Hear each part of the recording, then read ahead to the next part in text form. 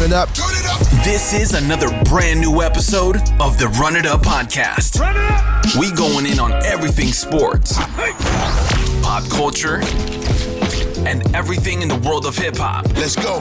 This is the Run It Up podcast with Najee Adams.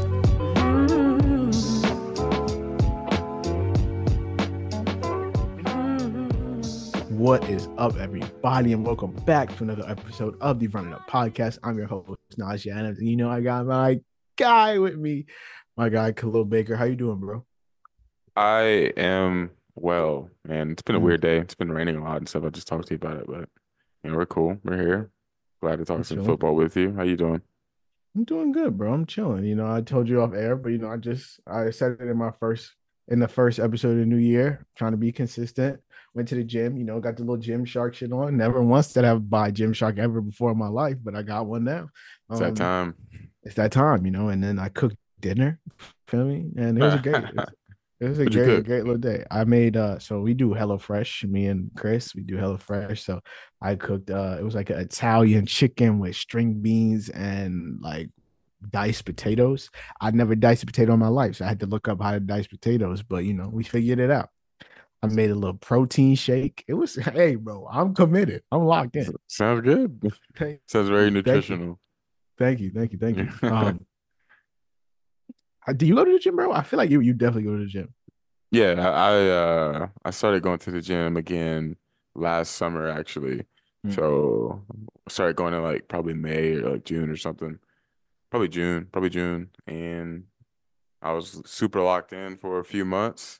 Dropped about 35 pounds or so. Good shit. Dropped about 35 pounds. I've been going still, just like not as like super hard, like a super cut like I've been doing, but still cutting a little bit. So I let it drop another 10 to 15, but I'm not super crazy about it right now. So I feel you. It's been good. Shout out to Justice, my guy. He couldn't make it today, but he posted his like gym journey on his Instagram story and whatnot. My son is down like 60 pounds or something. So shout out to my guy. Yeah, shout out to Justice. He's been working. He just left our gym. We used to go to Planet Fitness. We didn't go together or anything, but he just went to another gym. So I won't be seeing him anymore there. Yeah, I go to Planet Fitness too. It's just the easiest joint. Like, and I also am not. I don't know what to do in a gym. So like it's just an easy way for beginners. I go with my friend who like knows what he's doing. So he just teaches me what to do. So like that's why that kept me away from the gym for the longest time. Cause I was like, yo, people are gonna look at me like this kid knows nothing what he's doing. Why would I go to the gym? But I started going with him and he's like giving me, confidence and shit. So it's cool. Yeah. That $10 is hard to pass up. I'm a single man. Like I don't care about nothing else. $10 is fine. $10 is cool. I have a background and all that stuff, so like I'm good to go. But I did have to hire like a coach to get back into it, just because I had been out for so long, and it was just like kind of like the way you looked at it. I didn't want to get back into it just because I don't remember. I just wasn't familiar with some of that stuff, anymore, and have a routine. So I just wanted to have some accountability. So it was helpful. No, for sure. Yeah, my friend does a good job holding we like kind of hold each other accountable and shit. So it's cool. But yeah, that's Najee and Khalil's gym journey 2024, a little journal entry. But yeah, this episode we're gonna talk about recapping last weekend's divisional round games. We're gonna talk about the championship games this weekend. We're gonna talk the Titans, Khalil's team, have hired their head coach. So he's gonna give his thoughts on that. And the Seahawks are one of two remaining teams without a head coach. So I'm gonna give y'all who I think they should hire.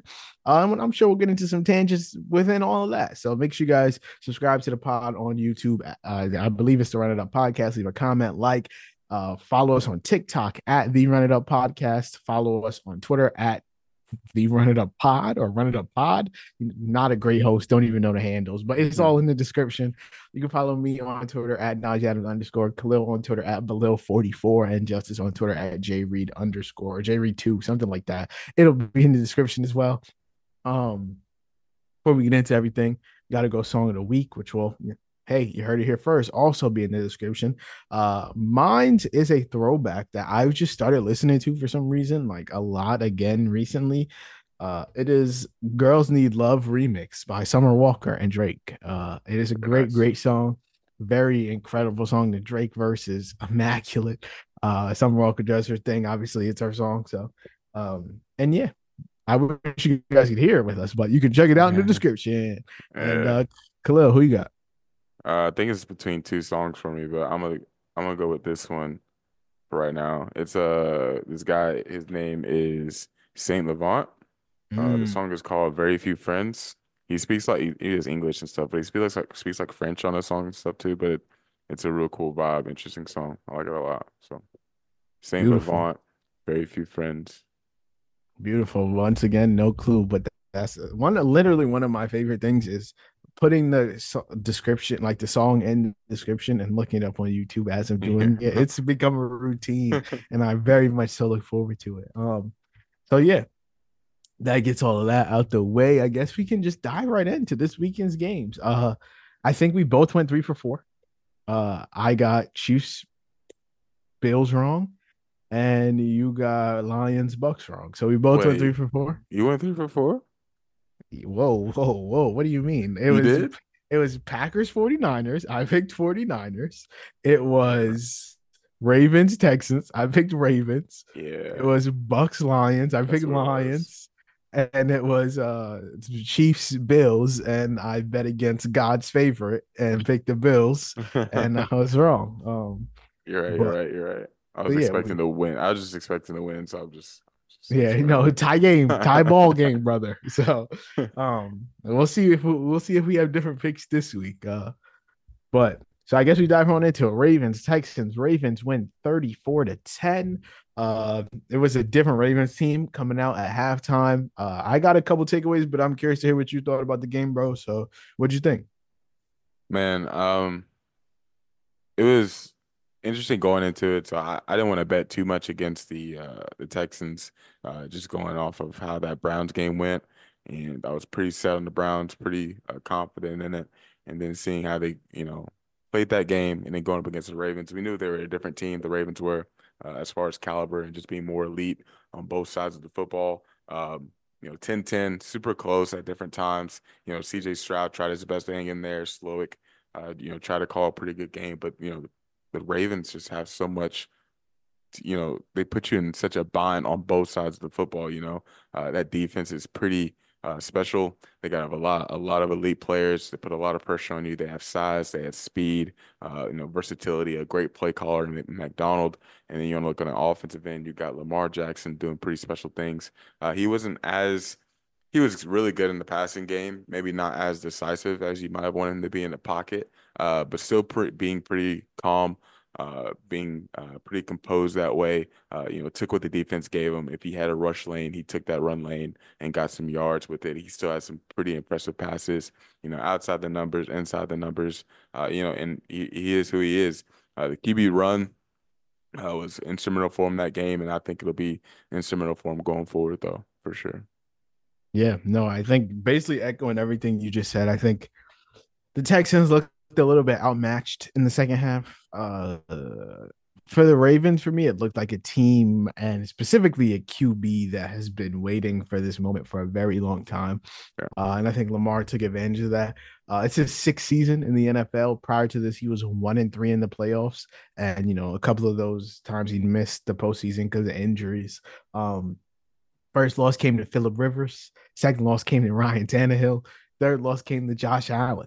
So, I just felt like he was like, listen, I've been denied a couple of times. I'm not being denied again. I think for CJ, I think the Texans will definitely be back. I just think it's one of those things like he's gotta, like it just wasn't his turn. Like Josh Allen's never won a Super Bowl. Joe Burrow's never won a Super Bowl. Lamar's never won a Super Bowl. Justin Herbert's never won a Super Bowl. Trevor Yeah. Lawrence never won a Super Bowl. Like he'll have to battle all those guys for the next couple of years. And of course, the king of the AFC, the king of the NFL, Mahomes is also there. So like there's just so many QB battles to get to the top of the mountain there. And I just feel like it wasn't CJ's turn.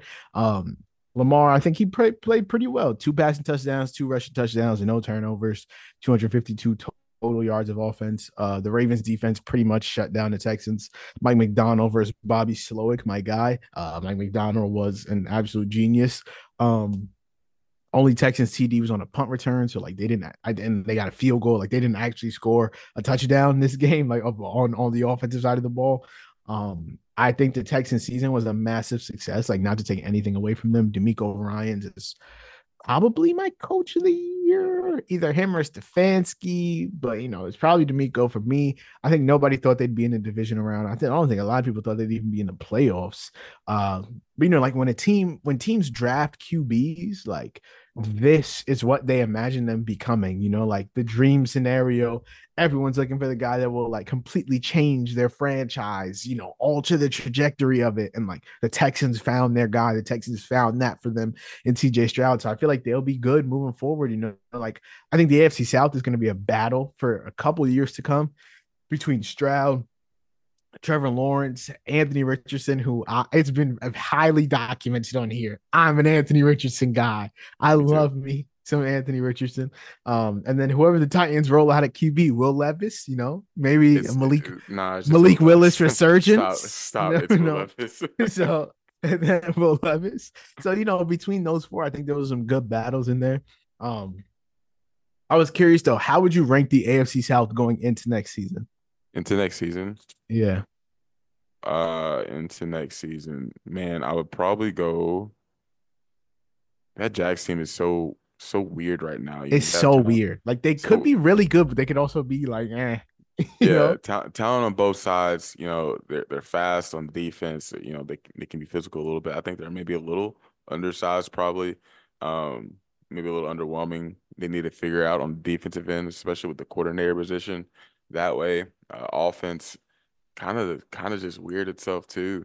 I might go. Ridley's a free agent. Josh Allen on the defensive end, I think, is a free agent. So there's a lot that remains to be seen, pretty much for every team. Of course, you look at the Colts. You want AR to get healthy.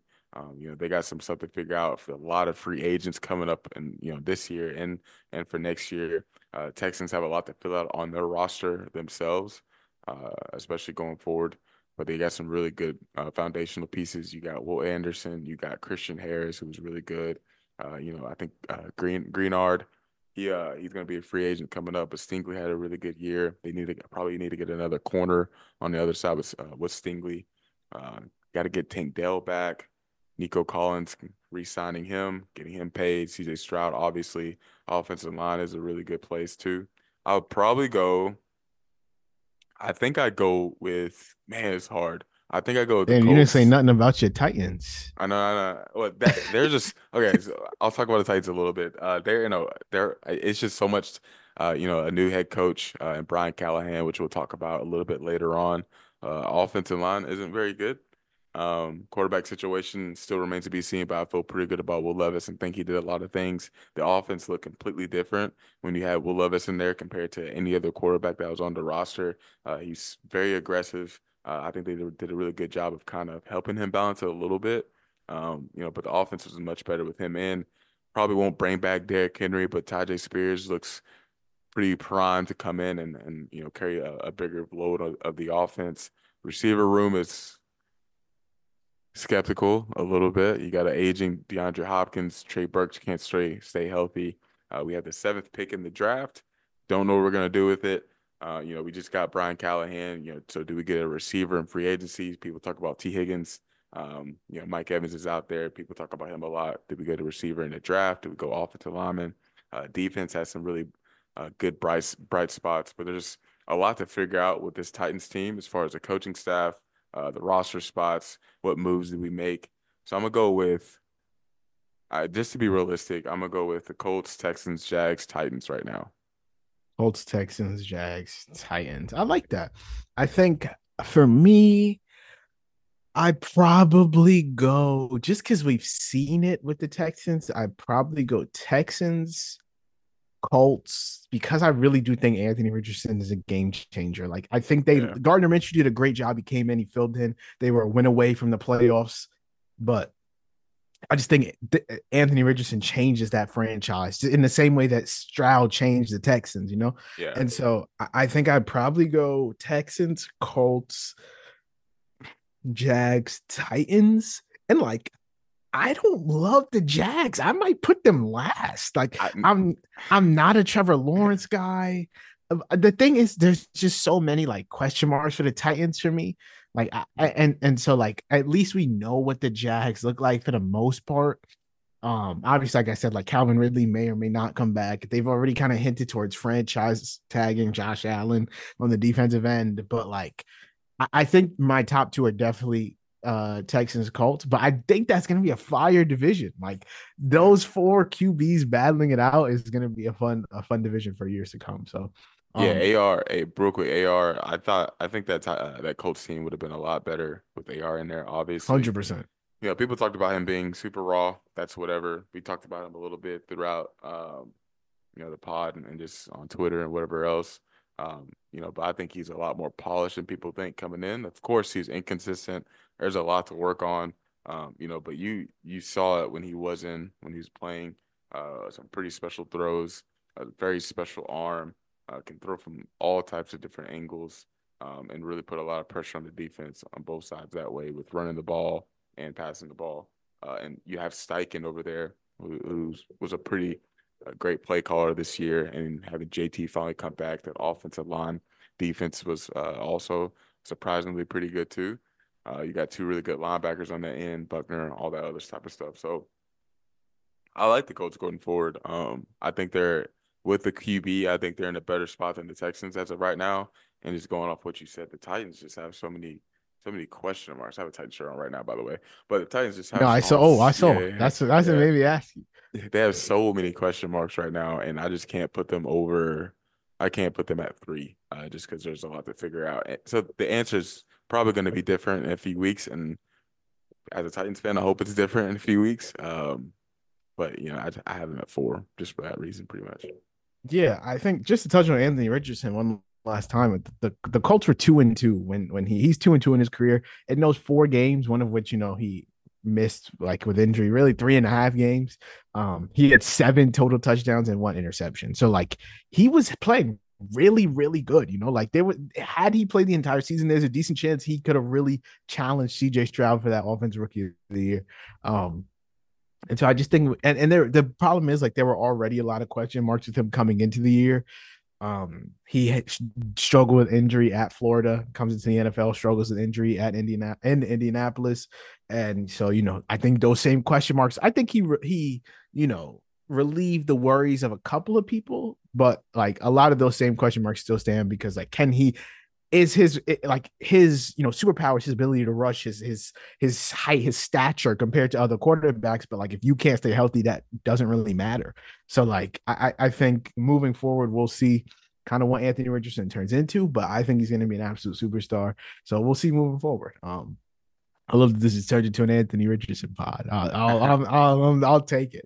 Moving on to the next game, 49ers versus Packers. We both picked the 49ers, and the 49ers did win 24-21. I will say, I feel a lot. Hey, if I was the Lion, I'd feel pretty good coming into this game. I think the 49ers showed like a good amount of like they're not invincible. They're not invincible whatsoever. And granted, like the weather wasn't great. Brock Purdy was struggling to throw. They were without Deebo Samuel for the large majority of it. Christian McCaffrey put them on his back. And the Packers put up way more of a fight than I thought they would. Brock Purdy was fine. Seems he was insanely good. Jordan Love looked great in every drive except the last drive, the one that mattered the most.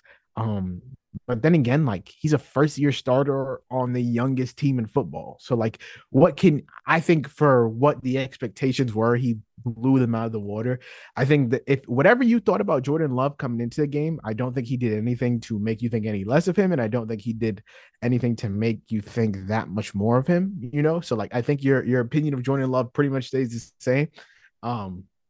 Granted, he did kind of cook against a really good 49ers defense. So, maybe you boost him up a little bit, but I definitely don't think that end of game pick kills his legacy by any means. I do want to give a shout out to Matt LaFleur because he is just an offensive mastermind, in my opinion. Coming into the season, I think everyone thought the Packers' biggest weakness on the offensive end, maybe on the entire team, was that They didn't have a number one guy at receiver. A lot of people thought Christian Watson might be that guy.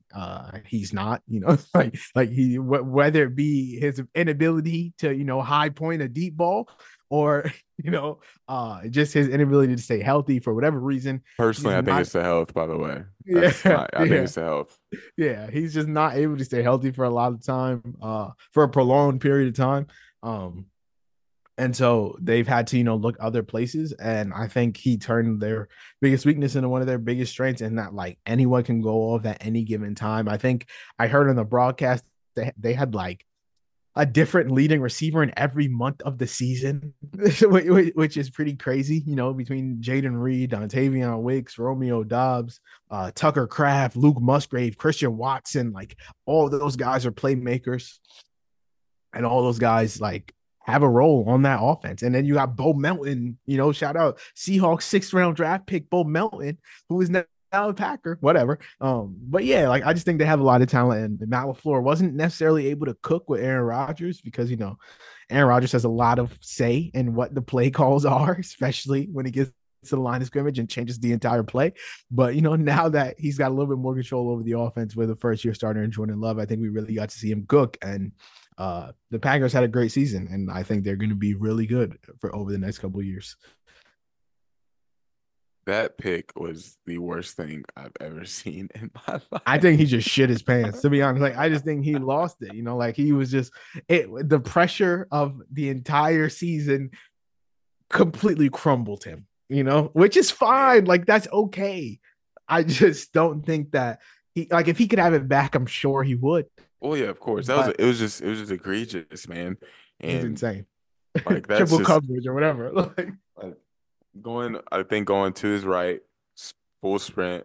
You got, I think, Watson going to his right, full sprint, and him throwing across his body, across the field. Not an easy throw whatsoever. And it wasn't like fourth down, right? Like it was like second or third down. Like it might have been first or second. Yeah, It was like they had another down, a couple downs to go with 50 seconds left. Like there was 50 seconds left when the play was like snapped. Like there was and they plenty only of needed a time field goal just to throw it away. Plenty of time, and he throws that. And I don't know. It was just that was a really stupid play from a player who hasn't played very stupid. In the past few weeks, past couple of months, and so. But he's been really good. It was disappointing to see it in that way. But it happens, and a young player in a huge moment, and still be something to learn from. Going with the 49ers a little bit, Brock Purdy struggled a lot during that game. For most of the game, he had some really bright spots. He had some bright moments where he looked like the typical Brock Purdy we've seen all season. Quick processor, throws in anticipation.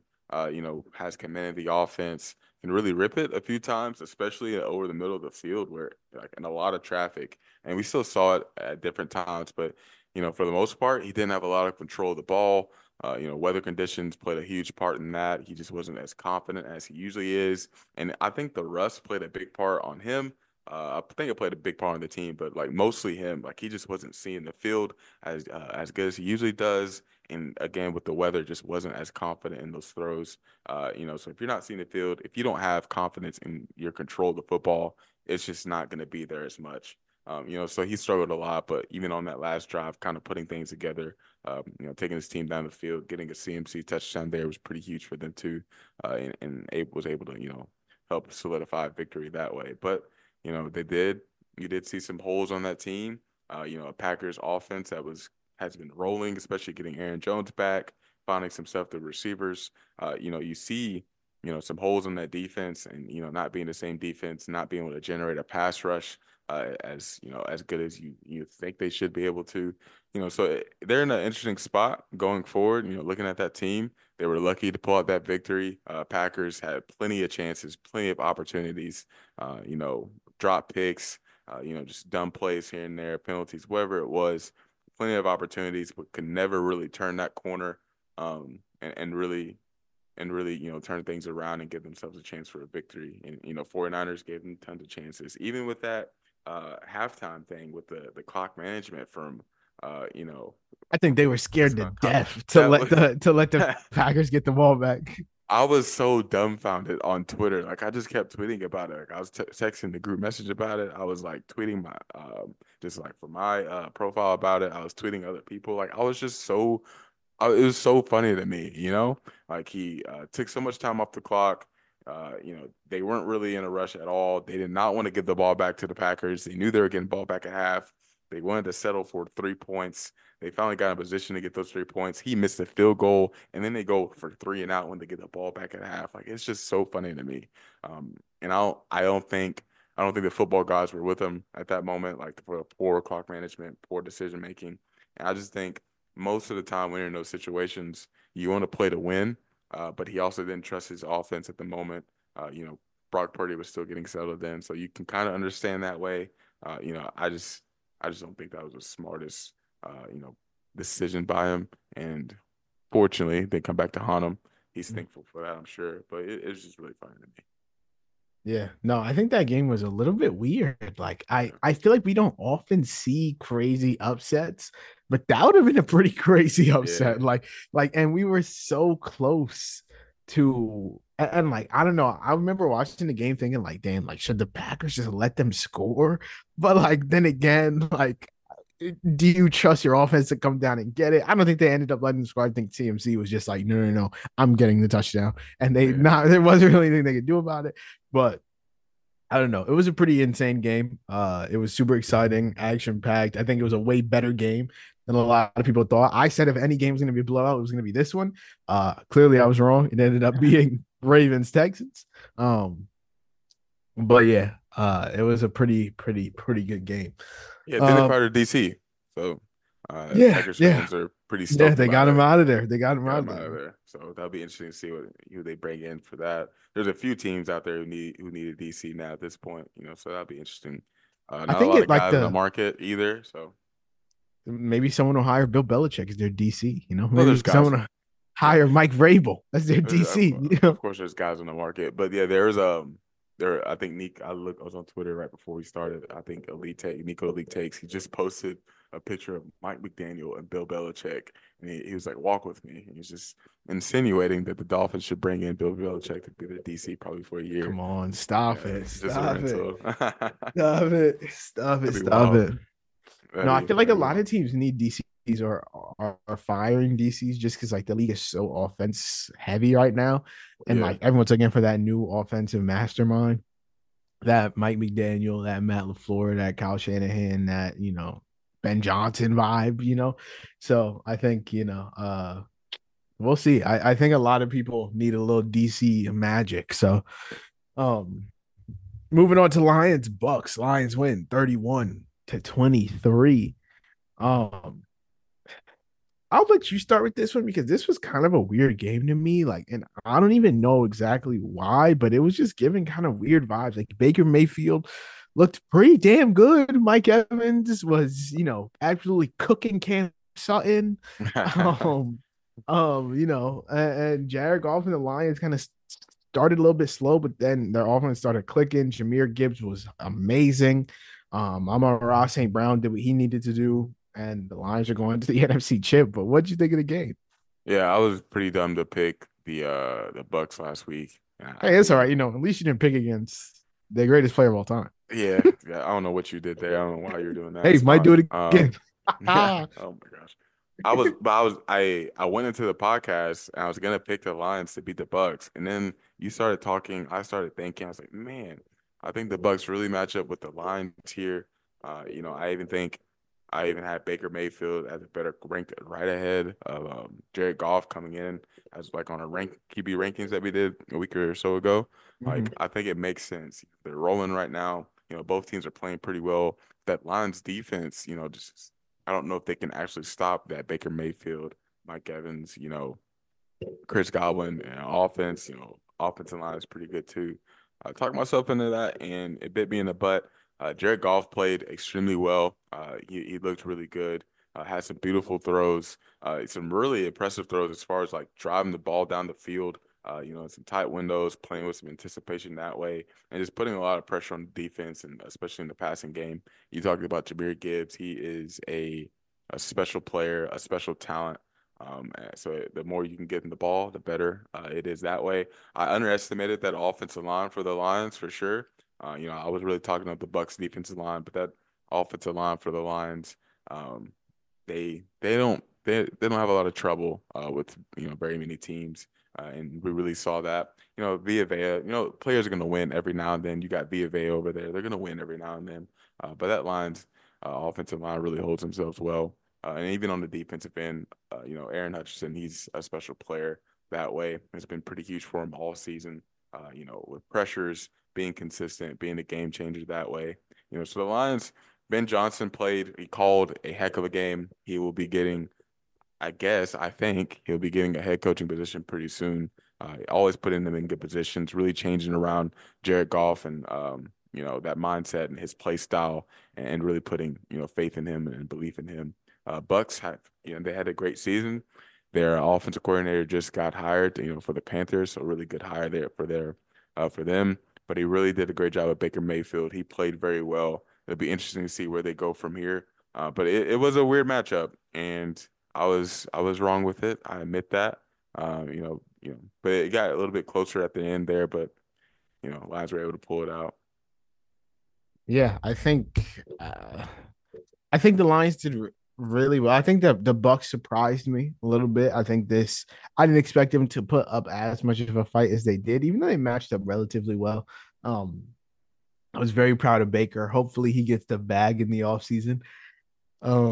I don't know how much though, like their OC just got hired. Mike Evans might also be gone. So like I think there's a lot that probably goes into that decision for the Bucks. Like what does Baker Mayfield look like with when Dave Canales isn't calling the shots? What does Baker Mayfield look like if Mike Evans is not down there to moss people? So I think that'll be a very interesting decision for them. I do think he's played himself into being a starter somewhere. And when you look at teams around the league, like not a ton of teams need a QB that bad right now, like that aren't going to be able to address the need in the draft. I feel like so. I feel like the Bucks are a good spot for him to land. Like he's had a lot of success there in this year. I remember coming into the season, people were like, no, no, no. Kyle Trask is going to win the job. Oh And, gosh. Baker Mayfield won the job and held it for the entirety of the year. They were in the divisional round, a touchdown away from the NFC championship. Like that's massive considering what people thought coming into the year. And I think that's been like a big theme in this postseason, like really reevaluating, maybe the thought process that we take coming into the season because the Texans, nobody thought they were going to be good. They're amazing. The Bucks, no one thought they were going to be good. They were really good. Even to some extent, the Lions. I think a lot of people were higher on the Lions. I don't know if people thought the Lions were NFC chip good. So, I just think that a lot of teams kind of outplayed, even maybe the Browns. Like I think a lot of teams outplayed their, projections and their expectations. And so yeah, I'm curious to see what Baker Mayfield gets this year. I think I had seen on Twitter like someone was talking about like 25 mil a year, like 3 years, 75 mil, something like that. Which I think is fine for Baker. He is 28. So like it's not like he's this young buck anymore. He is a bit of a journeyman, like Browns, Mm. Rams, Panthers, and now Bucks. So I don't think he wants to go to a fifth team. And I think it makes sense for the Bucks to, try and build on the success you had this year. So yeah, we'll see what happens with Baker in the offseason. But that brings us to our very last divisional game, the most heartbreaking game I've watched this year. Chiefs, Bills. Chiefs win 27-24. I picked the Bills to win. I firmly believe the Bills should have won, but it's Why? just impossible to beat this guy. Why do It's you just think that? impossible because Tyler Bass should do his job. Like, come on, at least tie the game. If Pat Mahomes comes down in a minute, 3 seconds, and Yeah, they were ends it, getting the ball they back. were getting the ball back. They definitely were. But we had to. I'm not saying we. I ain't no Bills fan, but I'm just saying. No, I'm a Josh Allen guy. So I was heartbreaking. My heart aches for him because he did all he could. Like there was nothing more he could have done. Except maybe hit Khalil Shakir on that pass that everyone's so angry he didn't throw it to 3 receptions for 21 yards. Stephon Diggs, but or maybe if he would have called the deep pass, we wouldn't be in this situation. I just don't think it was Josh Allen's fault. All I'm saying. He got hit while throwing that to Shakir He did. downfield, though. He got hit while he's throwing it because it was there. It was like obviously there. If you just look at the film. His Um, tackle got driven back. yeah, like So, what do you want him to do right yeah, there? yeah. Like the throw's there. He read it perfectly. Like he was aggressive. He got an alert, made the throw, and he got hit while he threw it. Like it just happens. It's like you can't dock the guy for that one, I don't think. Neither. I Like, think it's very easy to play screenshot QB when like cool. Diggs was open in the flat for 8 yards. Nice. When there's a guy wide open in the end zone, like I'm taking that shot every time. Um, if Josh Allen moves to 0-3 versus Mahomes in his 6 seasons as a starter, he is 5-5 in the playoffs now. 3 of those losses are to Pat Mahomes. One is to Deshaun Watson, crazy, and the other is to Joe Burrow. I think the battle lived up to expectations. It was neither Mahomes nor Allen turned the ball over. Josh Allen rushed for 2. He threw an absolute missile to Khalil Shakir in the end zone. Mahomes threw for 215 and 2 TDs, both to Travis Kelce, and I believe Isaiah Pacheco rushed for a touchdown. 6 straight AFC Championship games for Mahomes, which is absolutely insane.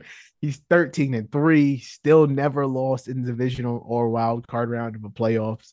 He's 1 win away from tying Peyton Manning and Steve Young for third most playoff wins of all time. He has the most playoff wins by any QB before turning 30. I think we talk about him possibly being the GOAT all the time, but like it's he's like it's like a legitimate track. Like it's not a crazy thing to say that like by the end of his career he could be the greatest. He could overtake Tom Brady for greatest player of all time. Like he's won he's 2 on the Super way. Bowls in 6 seasons starting. If he wins this year, he'll be 3 for 7, and he's what 28 years old. He's He'll on the if he way. wins the Super Bowl, that'll be 15 playoff wins. I think Joe Montana has 16.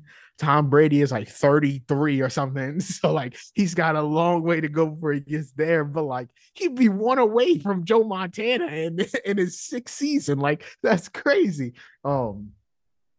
I do feel really bad for Josh Allen's legacy, like it's like when you look back on these years, you think like, wow, Josh Allen's probably one of the best, like talent-wise quarterbacks we've seen play the position. And it sucks because the guy that he has to run into is just the best one we've ever seen. So like in any other scenario, Josh Allen would be the best guy on the field, except for the one that matters the most. And so when you look back on these Josh Allen games, you think back to that 13-second game, like he played outrageously good and nobody cares. The only thing people think about that game is Mahomes 13 seconds, boom, Josh Allen got dropped, didn't get the ball back. He was immaculate in that game. He was immaculate in this game. Will not be remembered. Like it will just be remembered that he went up against Mahomes and couldn't get it done, which sucks because he deserves a Super Bowl, man. Like he's good. He does so many good things on a football field, and sometimes it's just not rewarded. The Chiefs tried to give the game away. McCole Hardman running end arounds, getting touchbacks. The Bills just couldn't take it advantage. Stephon Diggs, disappearing act.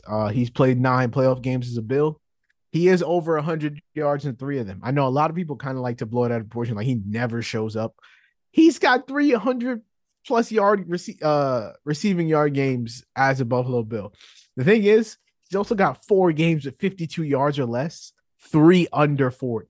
So like I just feel like the floor and ceiling fluctuates so much with him. Like the ceiling is outrageously high. Like he can be the best receiver in football for a given stretch, like he was for like the first 4, 5, 6 weeks of the season.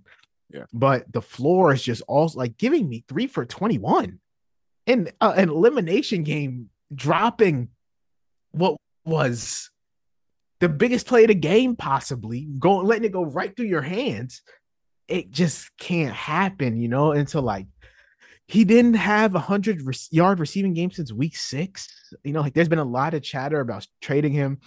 The last 2 big name wide receivers that got traded, Tyreek Hill and Devontae Adams, they both got traded mid-March. because they were on the back end of their contracts. The Chiefs and Packers did not want to pay them. That is not the case here. Stephon Diggs signed a 4-year, $96 million deal for the start of the 2022 season. So like the Bills still owe him a significant amount of money. If they tried to pay him, trade him pre-June 1st, they'd inherit a dead cap of 31 million. And they're already going to be 43 million over the cap. So like that's just not happening. Like they're not trading or cutting him before June 1st. Not happening. Impossible. They would be in financial hell. If they traded him post June 1st, they would save 19 million towards the cap. But like in June, you don't really see a lot of NFL players get traded. Like most NFL rosters are already set. Big time players typically don't get traded in June. I personally believe he will be a Buffalo Bill next season. Gabe Davis will be a free agent. The Bills need all the wide receiver help they can get if they bring back Stephon Diggs and Khalil Shakir. It doesn't really make sense for them to trade Stephon Diggs because they won't be able to find a player to replace that production anywhere in June. Like it's just not happening. So I just think he will be a Buffalo Bill. That's also why I feel like Devontae Adams will be a Raider because the cap hit situation. The thing with Devontae Adams is like it does just make a lot of sense. Like him going to the Jets. The Raiders are kind of, in a little bit of a rebuild. So it makes sense. That makes way more sense to me than Stephon Diggs going with the Cowboys to go play with his brother and be wide receiver 2 to CeeDee Lamb. Like I just don't see it happening. So I think Stephon Diggs would be a Buffalo Bill. But yeah, that was really my takeaway. Did you have anything else? Yeah, I don't really know why they would trade him. At this point with their roster construction, you talked about it. They need all the receiver help they can get. I don't know why you would trade him if you don't have any insurance for the production and the value you lose. Getting rid of him that way. You already talked about Gabe Davis, leaving, probably leaving after the season, being a free agent. So they're in a weird spot. They definitely do need to prioritize getting Josh Allen some more weapons. They've been at that point for a while now. We've seen it. And, they've started to incorporate more, aspects of their offense. Having Dalton Kincaid there. Dawson Knox coming back, seeing him really utilizing the running back position, especially with not Dalvin Cook, but James Cook, really stepping up his game and elevating himself this season. Had a really great season. I think he was 6th in all-purpose yards, all scrimmage yards. So like seeing the other elements of their team, they're still a receiver away, another receiver away, another weapon away from really, putting themselves over the top and really giving Josh Allen the consistent help and support that he needs. Because we've always seen at this point, like he has pretty much always been the offense, hasn't always had a running game to rely on, always having a lot of pressure. So even at different points where he had all that pressure, felt all that pressure, we kind of saw him, kind of overcompensate, I guess you could say. Make a lot of stupid plays, turn over the ball, trying a little bit too hard, forcing things. And we've seen a lot of players do that.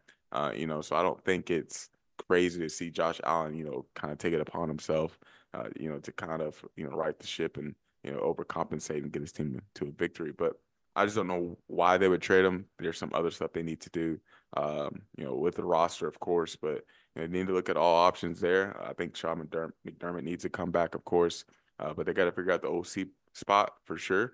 I don't know if you bring back a Joe Brady. The offense was fine with him, of course, but I also think they need to maybe open up that position and just look at some other places to really see what they can do with it and give Josh Allen, a really good play caller that can utilize all avenues of that offense. Just going real quick to Mahomes and Allen, man, two of the most top special quarterbacks we have in this league right now. I think the two top quarterbacks for sure, who do so much for their offense, do so much for their teams, and we saw a great game there. I called the Chiefs winning that game. Not often will you see me ever really bet against Mahomes. I've kind of mostly learned my lesson that way. But you just knew this was going to be a classic going into it, and that's kind of what we got right there. Mahomes and the offense look completely different from what we've seen before, but they've really kind of found their stride that way. And then the defense has been pretty good too, especially on the back end with a lot of those guys stepping up their game. A lot of all pros on that team, and the Chiefs have done a great job, surrounding Mahomes outside of the receiver position. So, yeah, I kind of already said all my Josh Allen plotter bullshit. I just really like the guy. Hopefully he can, get over the hump, get past Mahomes. I think the Bills have a very interesting offseason coming up. Kind of like you said, I don't really know in what direction they go. Like you kind of are like you have to try and compete because you have a top three quarterback in the NFL. You have a good receiver. You have a decent defense. Like they should be better than they are year over year. But like I guess we'll see what changes are made. Um, I don't think they have a lot of avenues to improve as drastically as people would like, but hopefully they come into next season ready to really go on a run and not start the year so like iffy, losing the turnovers, losing games they should win. That week one loss to the Jets, like that kind of summarizes the Bills season in a nutshell. Like you do everything that you should do to win the game, and a mistake here, a mistake there ends up costing it for you. A big play here, a big play there. And like honestly, I completely forgot that they lost that game, but like it makes so much sense now. Like that Bills team that we saw in week one lose to Xavier Gibson punt returns is the Bills team that we saw lose in this game. Like they just can't get out of their own way sometimes. And hopefully, they can correct that coming into next season. Before we dive into this weekend's games, I do want to talk to you about the Titans' new head coach. Yeah. So I'm gonna just throw you the lob and you take it from here. So the Tennessee Titans have hired Brian Callahan to be their new head coach. He's the former offensive coordinator of the Cincinnati Bengals. He is cited for and given a decent amount of credit in the development of Joe Burrow and Peyton Manning and Matthew Stafford. So that bodes pretty well for Will Levis moving forward.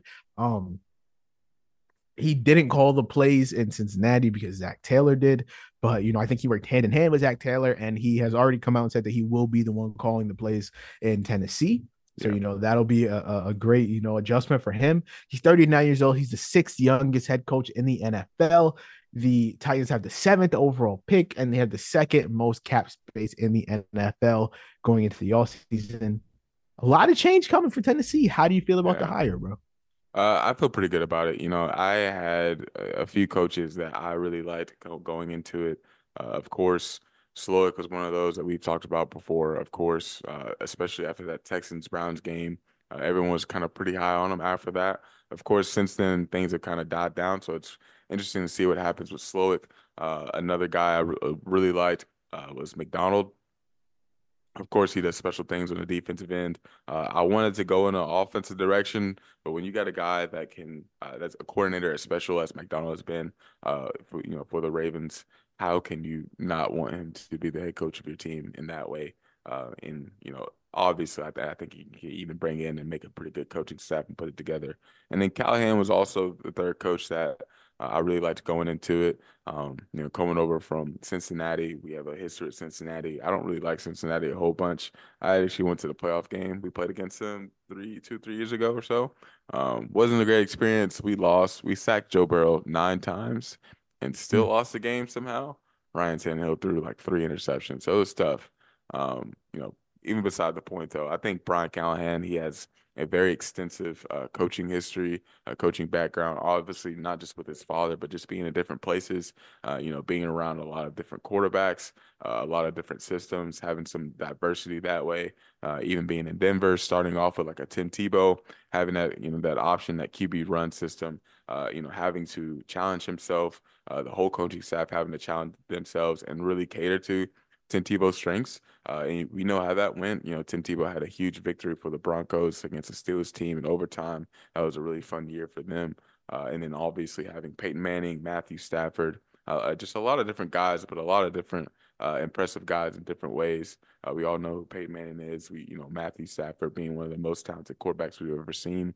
So having a guy like that with that history, that experience, having the coaching background, hopefully having his father come coach with him too, having that support is huge, especially when you have a young quarterback, second-year quarterback going to be Will Levis, who needs some of that development, needs some of that consistency. So having a Brian Callahan to call plays for him, but to also just be that support system that he'll need, because he's been around so many great quarterbacks himself, even growing up, idolizing a Drew Brees and learning from him too. So listened to an interview that he talked about. He just, believes in consistency in his approach, being intense if he needs to, but also being a coach who can adapt and put his guys in positions to succeed. So not a guy that's just going to have this system and run his system no matter what type of players he has, but he's always going to try to adapt. He's always going to put his guys first, kind of be a player's coach that way and put them in positions to succeed, for whatever they need that way too. So, and I think that's kind of what we saw during his time in, Cincinnati, having that offense change the way it needed to, catering to Joe Burrow, catering to their needs, maybe not always being as great in the run game or as great on the offensive line. So how do we put, this guy, Joe Burrow, how do we help him succeed? How do we utilize our weapons on the outside? How do we get Joe Mixon back into the game? How do we use a Chase Brown? So even being an instrumental part of that offense, we saw that from Brian Callahan. So I think it's a huge step for Tennessee Titans. Rand Carthon being the GM and even getting a promotion not too long ago. You kind of see the vision he has, maybe being a little bit more modern than what we saw with a Mike Vrabel. So I think we're heading in an interesting direction. Of course, having a top 10 pick, seventh pick in the draft will be huge for us to see what we do with that. We have quite a few needs on each side of the ball. The biggest two needs would be a receiver and an offensive lineman. I always draw back to this comparison, having a Callahan come over from Cincy, but they had that choice that one year where it's between Sewell and Chase, and they ended up going with Chase and just going with free agency as far as bringing in offensive linemen. So I don't know what we're going to do. I don't know if that influences the decision. Of course, there's some receivers out there we could get in free agency, so you have to see what that looks like as far as the best opportunity for us, how the draft board will fall. But I feel really good about the future so far.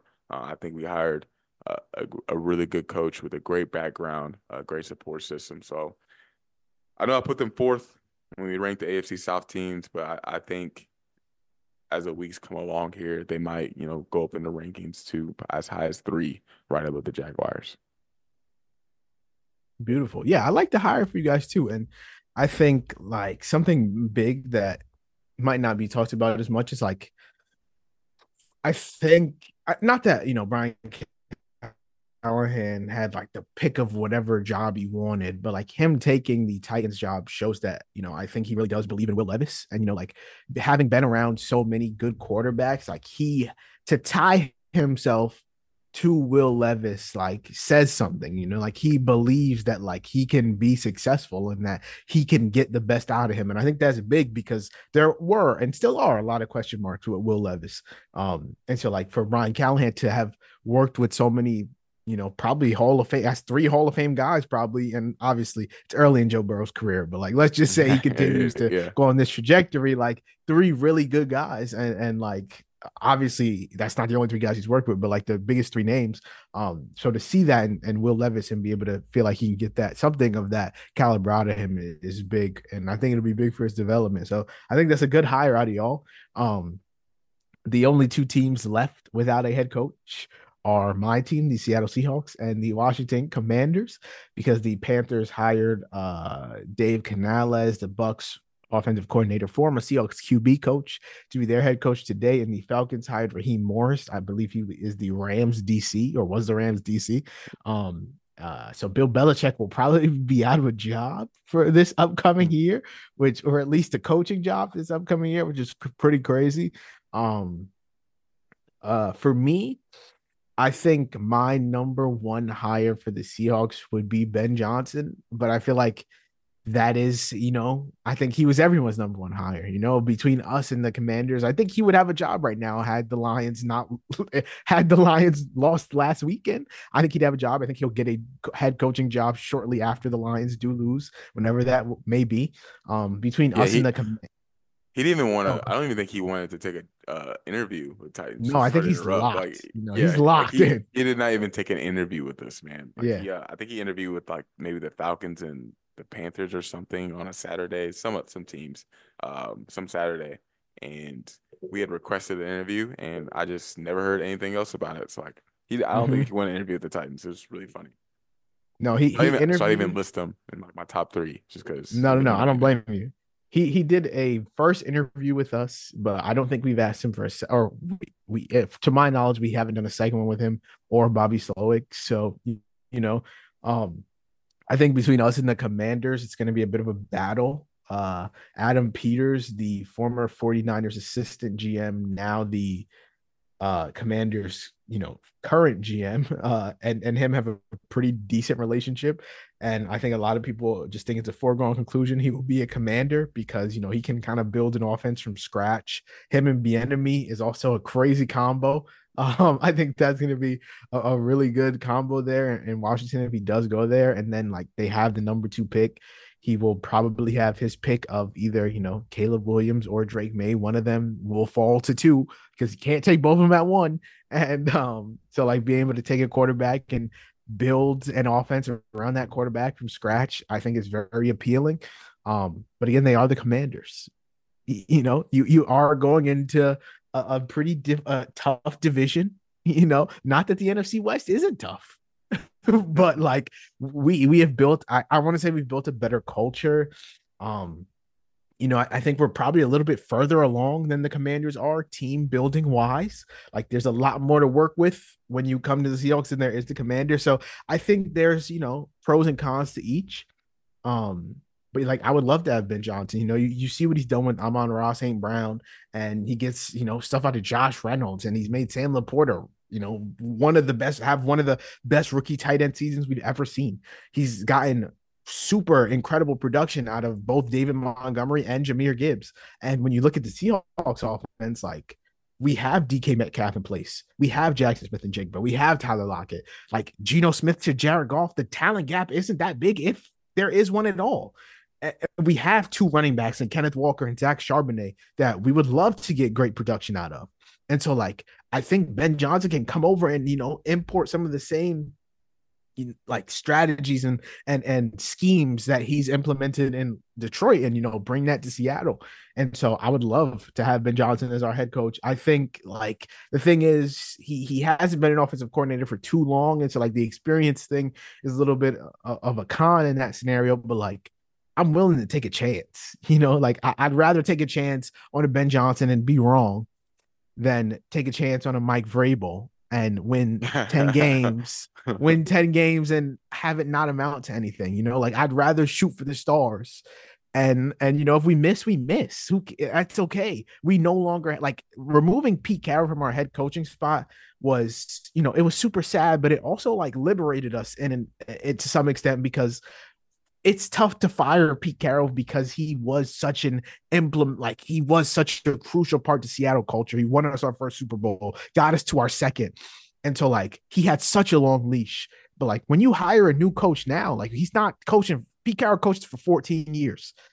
That he will not have that same leash. Like if we hire Ben Johnson and after year 3 things aren't working out, we on the search for a new one. Like it's not that big of a deal. Coaches come and go every year. Like let's shoot for the stars. Maybe we hire Ben Johnson and he's Matt LaFleur, or he's Kyle Shanahan, or Mike McDaniel. Like maybe that happens, or maybe he's Arthur Smith. But I'm willing to take the chance. And so yeah, if not Ben Johnson, my other 2 are Frank Smith, the Dolphins offensive coordinator. The problem there is he doesn't call the plays. Mike McDaniel calls the plays. So like, I don't necessarily know how involved he was in that offense. Granted, like he's in the meetings with them. Like he knows the schemes. He knows the pre-snap motions. He knows the route. Like he knows everything about that offense, probably inside and out, so he can implement that. And I'm sure he has ideas of his own that he wants to bring. So like the Dolphins offense is just so dynamic that I'm always down to get a piece of that. And like the same thing with Brian Callahan, like he didn't call the plays. Zach Taylor called them, but he was still very much involved in that offensive play calling team. So, and then third would be Bobby Slowick. I think for him, a lot of people are talking about like him and Adam Peters in San Francisco overlapped. Like they're also very cool. So he could go to the Commanders too. Like, hey, they can't have both of them. If it's between Ben Johnson and Slowick, they can't hire both. So I think he could go there as well. He went with D'Amico to San Francisco. I mean to Houston, became his offensive coordinator. He's only been play calling for a year, but he turned that offense from literally one of the worst offenses in the league, took a rookie quarterback and turned him into one of the most safe with the ball, does not throw turnovers, dynamic, efficient offenses in the NFL. And so, Geno, why can't you do that with Geno Smith? Like I can very much see it. So if we hire one of Frank Smith, Bobby Slowick, or Ben Johnson being one for me, then I'll be happy. I don't want Vrabel. I'm sorry. I know he was great for you guys. I don't want him. I don't want Dan Quinn. I don't want Patrick Graham, the Raiders DC. I'm okay. I want an offensive minded head coach, because you bring in a defensive minded head coach, you bring in Patrick Graham, he's gonna bring in an offensive coordinator. If that offensive coordinator is good, he's getting poached, and then we're on we're on the search for a new offensive coordinator. So Shane Waldron already got poached. He's the Bears OC now. So like we already don't have an OC. So like I just think like if we're gonna hire a coach, he has to be the one calling the plays and masterminding the offense, because if not, we're gonna be looking for a new one in a couple of years anyway. Hey man, so no Mike McDonald, man, at all. Oh, I didn't even. Okay, so I didn't mention Mike McDonald, and I would be very, very happy if we hired him. The thing is, there's some stupid rule in the NFL that like if you don't like request an interview or like do something within like 3 days of the season ending, then you can't interview like a certain coach until their season's over. And like we still had Pete Carroll as our head coach before 3 days after the season that deadline passed. So we can't talk to Mike McDonald until the Ravens season ends, which might be like mid-February. So like we might not want to wait. But I'll be very happy with Mike McDonald. He's also a defensive guy, though. So, like, if it was between Ben Johnson and Mike McDonald, I would want Ben Johnson. Yeah. If it was between Bobby Slowick and Mike McDonald, I think that gets a little bit more for me. But I would still probably take the offensive guy just because that's the way the league is turned nowadays. So, yeah. But I think there's a lot of good options for us. Like, none of my top options have been hired. So, like, I'm very happy with what we have left between us and the Commanders. Like, hey, they got the number 2 pick, man. That's I get it. I do, but they're the Commanders, like, hey, RG3 was the number 2 pick. RG3 was the number 2 pick. And hey, what happened there? Yeah, so, but you know how it goes. So come on. You know how it goes. I get it. I 100% get it. But if I was a head coach and I had to choose between Drake May and the Commanders, or going to Seattle, I would choose going to Seattle. I'll be honest. And I'm not a Drake May guy, but hey, we'll see what Ben Johnson wants to do. Hopefully he's the Seahawks head coach, but if not, I can't wait to blow out the Commanders and shit talk them. And so that brings us to our conference championship games. Chiefs, Ravens, 49ers, Lions. I'll let you take it first. Chiefs, Ravens, talk to me. Who you got winning? Chiefs, Ravens, man. Oh gosh. I have the Ravens winning this game. I said earlier, not many times I'm gonna bet against Mahomes. Wait, you have who? Wait, who? I have the Ravens winning this game. It fucking ends on Sunday, Khalil. It's not going on any longer. He's not fucking going to the Super Bowl again. It's not happening. Why are you so like? Why? I'm not even anti-Mahomes, but he's just not doing it again. Fooled me. Like, why are you? I'm sorry. I've been saying all season they're not the same team. I refuse to believe it. No, he's not doing it again.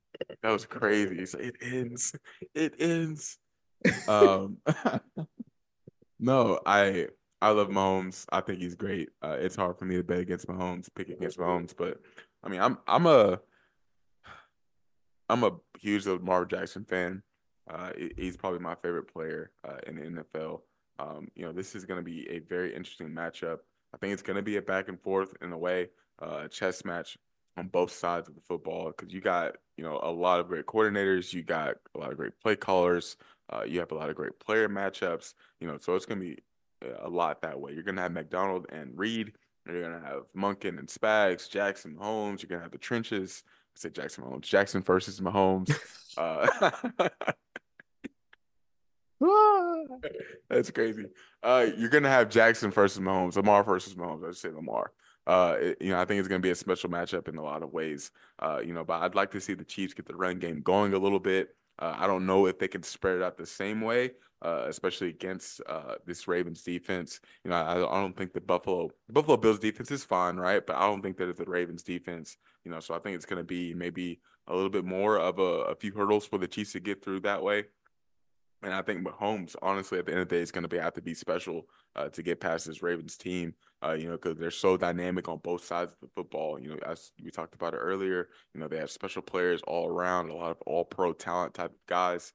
But can they win on the outside? Can they take advantage of a banged up, Ravens secondary, whether it be Humphrey or something like that?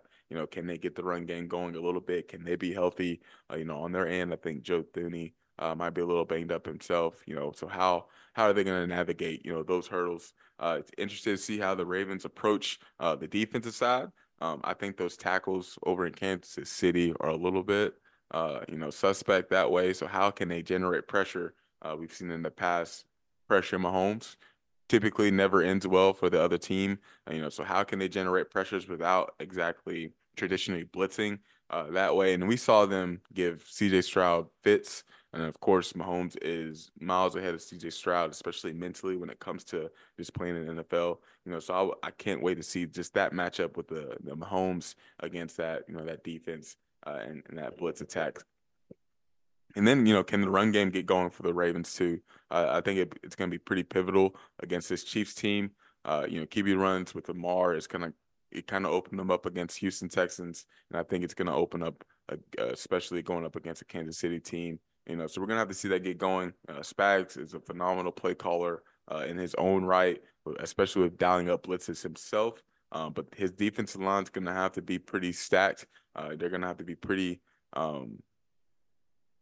they're gonna have to be pretty consistent and holding themselves up in the run game, especially too, because when it comes to blitzing against that Ravens team, you don't want to put yourself in a bad position that way. So we'll have to see what that looks like. But also just trying to find different ways to put pressure on Lamar, because we've seen what he looks like when he has a lot of time, back there in the pocket, being able to create with his legs, whether it be actually running the football, tucking it away, or exposing the defense, using his legs, passing down the field too. So it's going to be an interesting matchup. There's a lot of different, ways to look at it, but I do have the Ravens over the Kansas City Chiefs.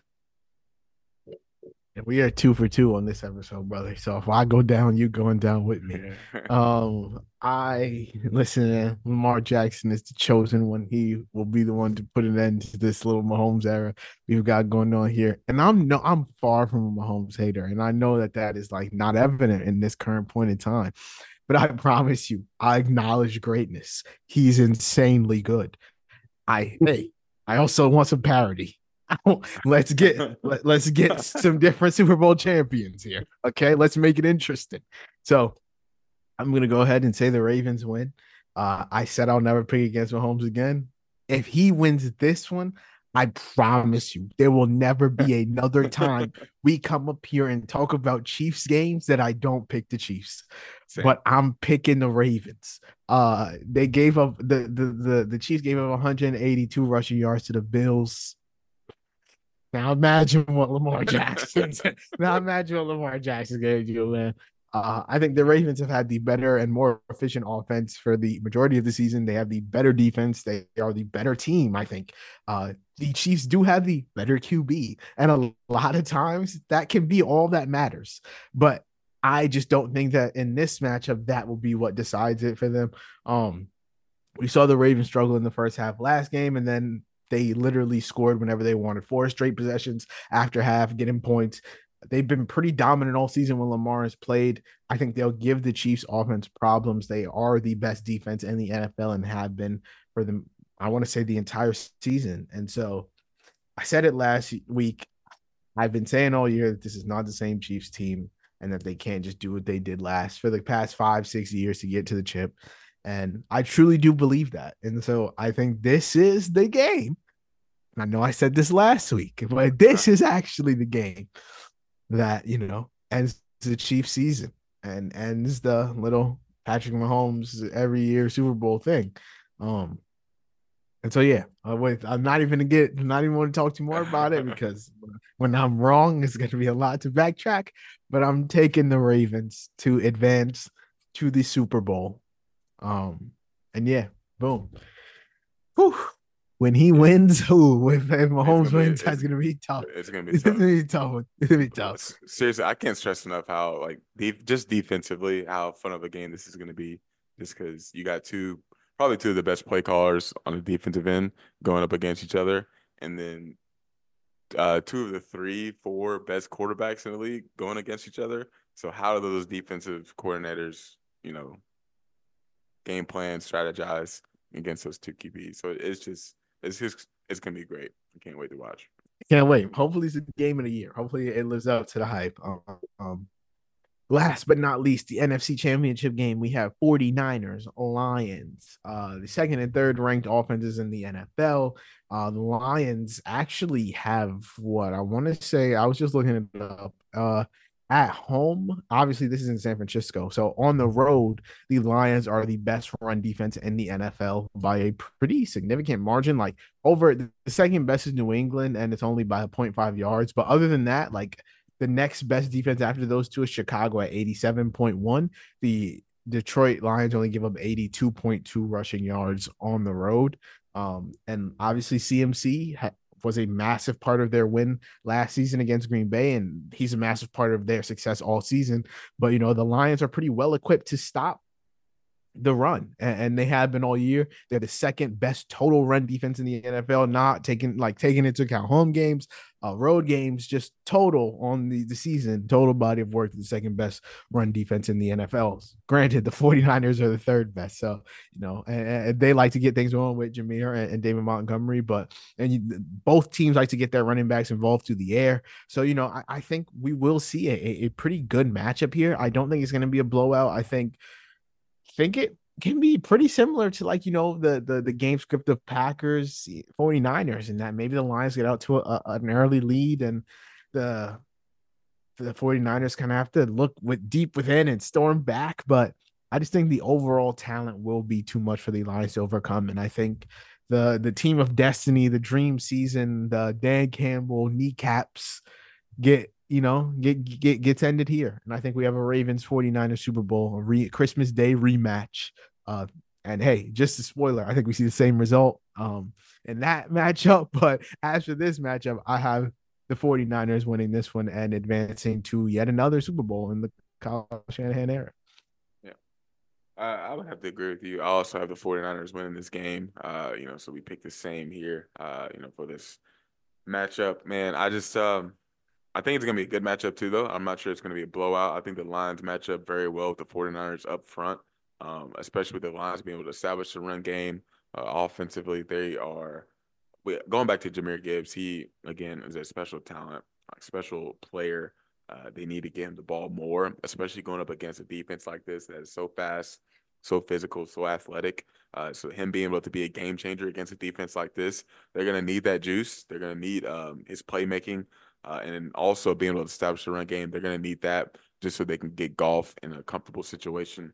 I think he'll be comfortable for the most part just because that offensive line, 49ers pass rush hasn't been the same this season, of course. So if they can find different ways to pressure him, that'll help out a lot. But I think Goff will need to be the same as he was last week, being able to, drive throws, put pressure on the defense, make some of those perfect throws that he did against the Buccaneers.